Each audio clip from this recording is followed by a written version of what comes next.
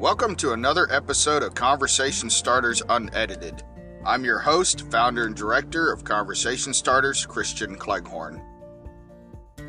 The Bible tells us in 2 Corinthians 9:8, God is able to bless you abundantly, so that in all things, at all times, having all that you need, you will abound in every good work. You know, I'm thankful for scriptures like that remind me that God is able to bless me.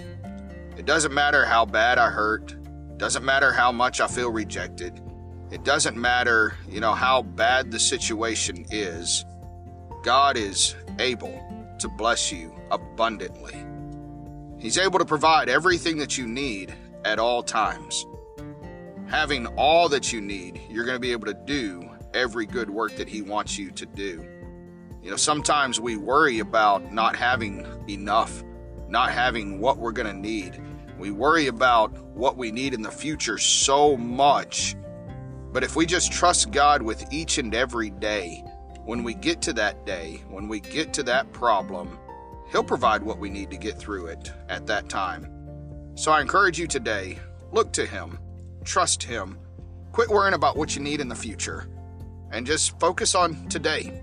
As Jesus taught His disciples to pray, give us this day our daily bread.